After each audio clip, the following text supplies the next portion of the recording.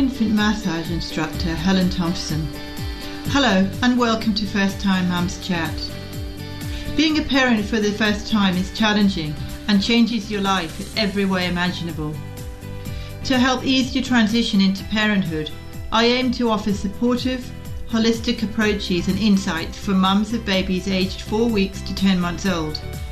My goal is to assist you to become the most confident parent you can and smooth out the bumps along the way. This podcast is brought to you by My Baby Massage, so let's do this together. This podcast is for informational purposes only and does not constitute medical advice. Please contact a medical practitioner if you are concerned or have any medical issues. As a first-time mum, you have so many things to think about. Finding childcare for your little bundle of joy can be a daunting task. So why not think about what your options are before the baby is born? It will be one less thing to think about. You may even be able to find a mother's help to assist you around the house until it is time to employ a full-time nanny or put your child into childcare. When your bundle of joy arrives home, you are more likely to be exhausted and overwhelmed and tired. And you know what? It may not be a good time to be thinking about all these things then. There will be a time when you may have to go back to work, or you may just want to have a much needed break and you have no one to care for your little one. So check out the options about a month before you give birth. That way you have it covered and it is one less thing to think about. So in this podcast, I am going to share some valuable advice and tips that may help you decide which is better for you, a nanny or a childcare. So first of all, let's get started with some home truths. It's hard to part with your little one after you have cared for them for the last 4 to 6 months or whatever it may be. You need to go back to work to pay the mortgage, rent, and you want the best for your child. You may be wondering, what options do I have and where do I begin? In this day and age with the COVID pandemic, that is a much more daunting task, as you want to make sure that your child will be safe, and also you want to make sure that your childcare centre or nanny follow the protocol of your government guidelines. To help make this decision easier, I have come up with some ways to assist you with this process. This includes what kind of care is out there, what to look out for when choosing a childcare centre, what to look out for when choosing a nanny, what kind of questions to ask a nanny and a childcare centre, what kind of things to ask the staff when choosing a childcare centre, and what you want from a nanny and what your expectations are in a childcare centre or with a nanny, etc. You may very well be thinking, this sounds too much, I'm exhausted and I cannot think straight. Well, I have made this simple by breaking it down so you can think of one thing at a time, so you can plan ahead of time. So when the time comes, it is not that hard. Most of my experience and knowledge is from the governing rules of Australia. So if you are in another country, please check what your governing rules are for the place you live in, as it may be slightly different. I have done some research on this, but cannot guarantee that every country has the same rules. So let's get started.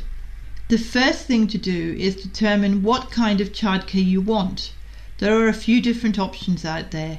Here is a list of the main ones: family daycare, in-home care, nanny service or employing the nanny directly yourself, au pair, mother's help, long day care and occasional care. So let's start with a brief description and explain each one in more detail. Family daycare is where you take the child to the carer's home, and they usually only have 4 or 5 children at one time. This depends on the regulation of your country. You can also get a childcare rebate if they are registered with a government organisation. In-home care in Australia is run by a government organisation that finds the carers. The carers are responsible for their own tax, etc., but the organisation provides an avenue for you to get a rebate, and the carer comes to your home. It is mainly for people who are on shift work, who may work early in the morning or late at night and need someone to care for the little ones. Au pair or mother's help. This is usually a student who is wanting some part-time work and wants to live in, but may not be qualified, and they usually get paid board and lodging and have certain hours they work each week. They may also do a bit of light housework. An au pair may be on a working holiday visa and only wants short-time work, which may be an advantage if you plan to employ a nanny at a later stage or check out childcare centres at a later stage, so you can leave them with the au pair while you check them out. They can also help you in the house and take care of the little one while you have a much needed rest, or until you have the energy to employ a more permanent nanny, as I said before. Long daycare. This is where you take your child to a centre where there are lots of other children, and they usually have separate rooms for each age group. The staff are qualified with a childcare diploma or above. Your child is more likely to pick up illnesses and bugs, as they have a bit of it, but the advantage is they also have a social life with other children. Occasional care. This is similar to a childcare centre and family daycare, but it focuses more on casual bookings and may only cater for certain age groups. The children are normally only there for a few hours at a time. A nanny. This is where you either advertise for a nanny by yourself or you go through a nanny agency. The nanny comes to your home and they are often prepared to do child-related jobs like cooking, meal preparation, folding children's clothes, and in some cases they may also do a bit of light housework. Some advantages of a nanny include the child being in their own environment, and they can build a bond with one carer, and the nanny can work out a routine that suits you and your child, and they can take them to outings and activities that you may have prepared for them while you're at work. Let's break this down a little bit further. Family daycare and long daycare centres, and in some cases in-home care and occasional care, are usually registered, and the people working in these settings need to be qualified, and they will no doubt have some kind of insurance. They will also be required to follow certain guidelines. For example, they need to have a philosophy, which is a detailed description of what they believe in and how they treat children and what their policies are. The national standard curriculum will vary in each country, but it is basically a curriculum that consists of knowledge and skills that are acquired in an educational program, as well as written plans and experiences that children have learnt and what learning has taken place. The staff normally have formal qualification that range from a certificate to a degree in early childhood.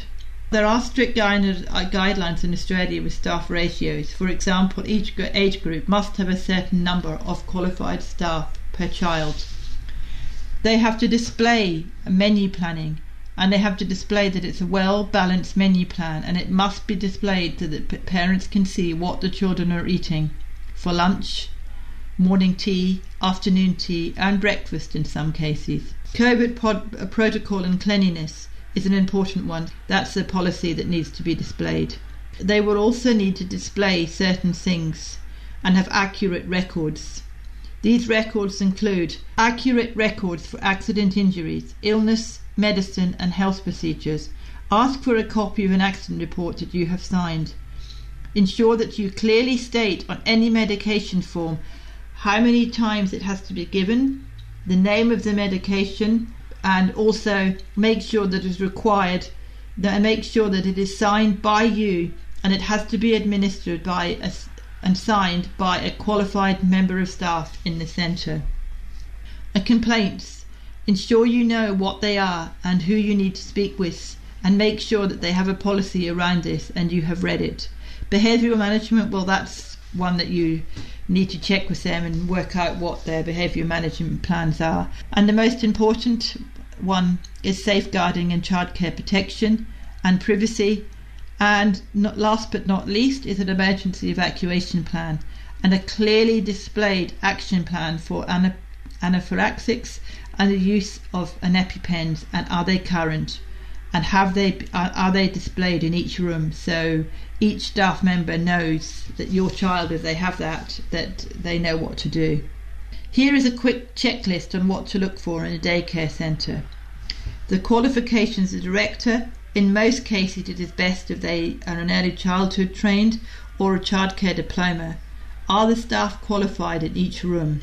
Comprehensive sign in safety and medication policy. Positive teach your child interactions, age-appropriate activities, daily routines and sleep arrangements. That's really important because with babies you need to make sure that the room is airy and that the cots aren't all crammed in together and it's dark and it's comfortable so that the children can sleep easily. Is the equipment well maintained or falling apart? Are parents encouraged to be a part of the centre? Before I go on to the next one, I've just realised that with the sleep and the quiet areas, you also need to make sure that they have a list outside of when the child went to sleep and a record of every 10 minutes that's signed of when they check the children. That's for SIDS in Australia. That's a really important one. This may sound a little daunting, but believe me, doing your homework in these areas will pay off. At the end of the day, go with your instinct. Ask if your child can have some settling in time and pop in and out unannounced occasionally and at different times of the day so that you can see how they do things. I have often found that word of mouth and reputation are a powerful way of gauging whether it is a good centre or not. If you decide to employ a nanny or a mother's help or an au pair, it is important to make sure that they have a knowledge of childcare or are willing to learn through a recognised provider for childcare. Nannies are professionals who look after children on a regular basis in a children's home. If you want quality care, it is a good idea to formalise a nanny employment contract and a job description. You can usually find templates of contracts and job descriptions on the internet.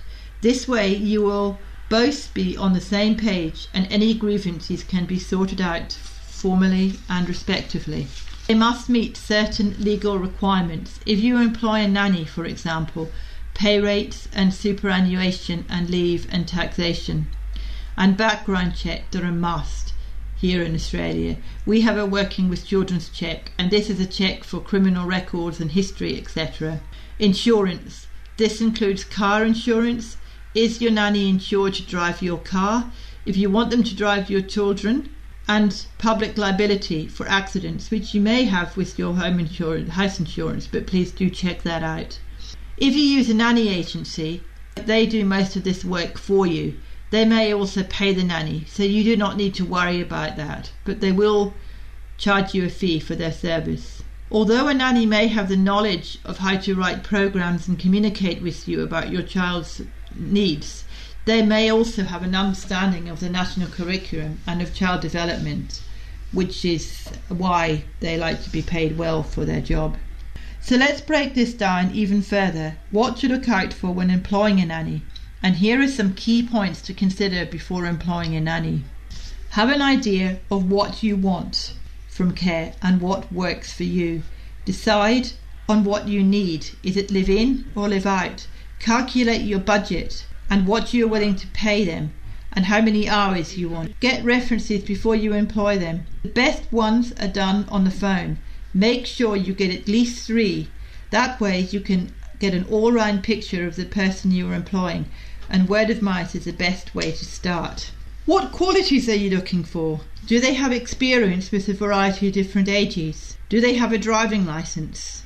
The next step is to work out how much you can afford to pay. If you want good quality, it is best to pay slightly above the award rate, if you can afford it. That way you are more likely to get someone who values their work. If it is a childcare centre, make sure they are licensed and have policies in place and the staff are qualified. When you visit the centre, you will see if the centre fits your child or not. Visit them on the cuff. Go in without an interview planned. That way you can see if it's going to work for you straight away. When it comes to interviewing, the best advice I can give you is to do a bit of vetting on the phone first. Go through what you expect from the nanny or the centre to see if you are both on the same page. Give them a quick rundown of your family and the age of the children, and if they have special needs or medical needs. And finally, Let them know when you want them to start and when you want to go to the childcare centre, because if you might be put on a waiting list. Let them know how many hours you want and what you plan to pay. If your child has medical issues or special needs, tell them over the phone and ask them if they have experience giving medication and if they are willing to give it. The aim here is to gauge how they react when you tell them a bit about your family, so you feel confident about the applicant. This gives you the opportunity to see if you would like to proceed to an in-person interview. If you've had a good feeling about the person or the centre on the phone, this is your opportunity to ask more in-depth questions. You may want to schedule the interview for the nanny in a park or a cafe initially, although I would recommend in your own home, as that is where the nanny will be working. The aim of the interview is to get a better understanding of how they communicate and get to know a bit about their personality and their body language. I would recommend having your child there with you. This way you can see how they interact with them. Asking the right questions can be daunting. It is always beneficial to have a few questions in mind before you interview any candidates. Here are a few examples of questions that I have often been asked. It is important to work out what you want from the nanny and choose your questions accordingly. It will make your job a lot easier. Ask them questions about the position and what they're looking for and what you're looking for. Ask them questions about their training and qualifications, and ask them questions about their experience, about their lifestyle and their personality, and ask them questions about how they approach childcare and if they are on the same wavelengths as you. Here are a few examples of those. Why did you get involved in childcare? Do you have any first aid or CPR, or are you willing to get it? And what are your qualifications? Why did you leave your last job? Have you ever had to handle an emergency or been a witness to any life-threatening situations? Do you have any hobbies? How would you structure the days with my child? And what is your approach to discipline? When the interview is completed, give them a chance to ask you some questions. This way you can see if they are serious about the position and not just about the money.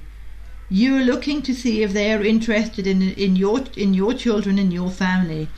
If they say no, that may be a red flag. They may not be the right for you, or they may have covered it in responses to your questions. And let them know when they will hear back from you. Find out whether they are successful or not. And finally, before I finish, here are some tips to think about after you have interviewed a nanny or you have been to a childcare setting. How did the staff or the nanny interact with your child?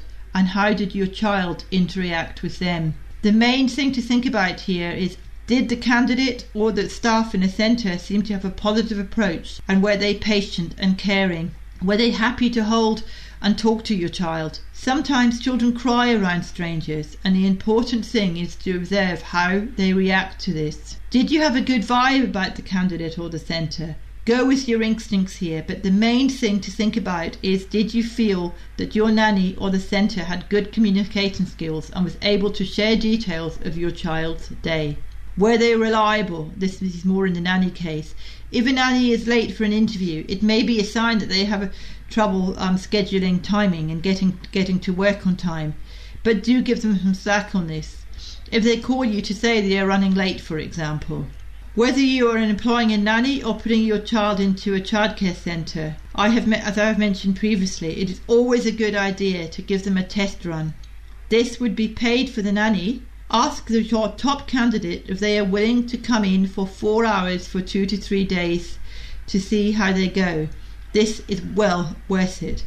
The same goes for a childcare centre. Most childcare centres I have worked in allow the parent a few days of the settling in period before they sign any formal contract. That way it gives everyone a chance to see if it works. Good luck with your endeavours, and I hope this helps and you have enjoyed this podcast. Thank you so much for listening.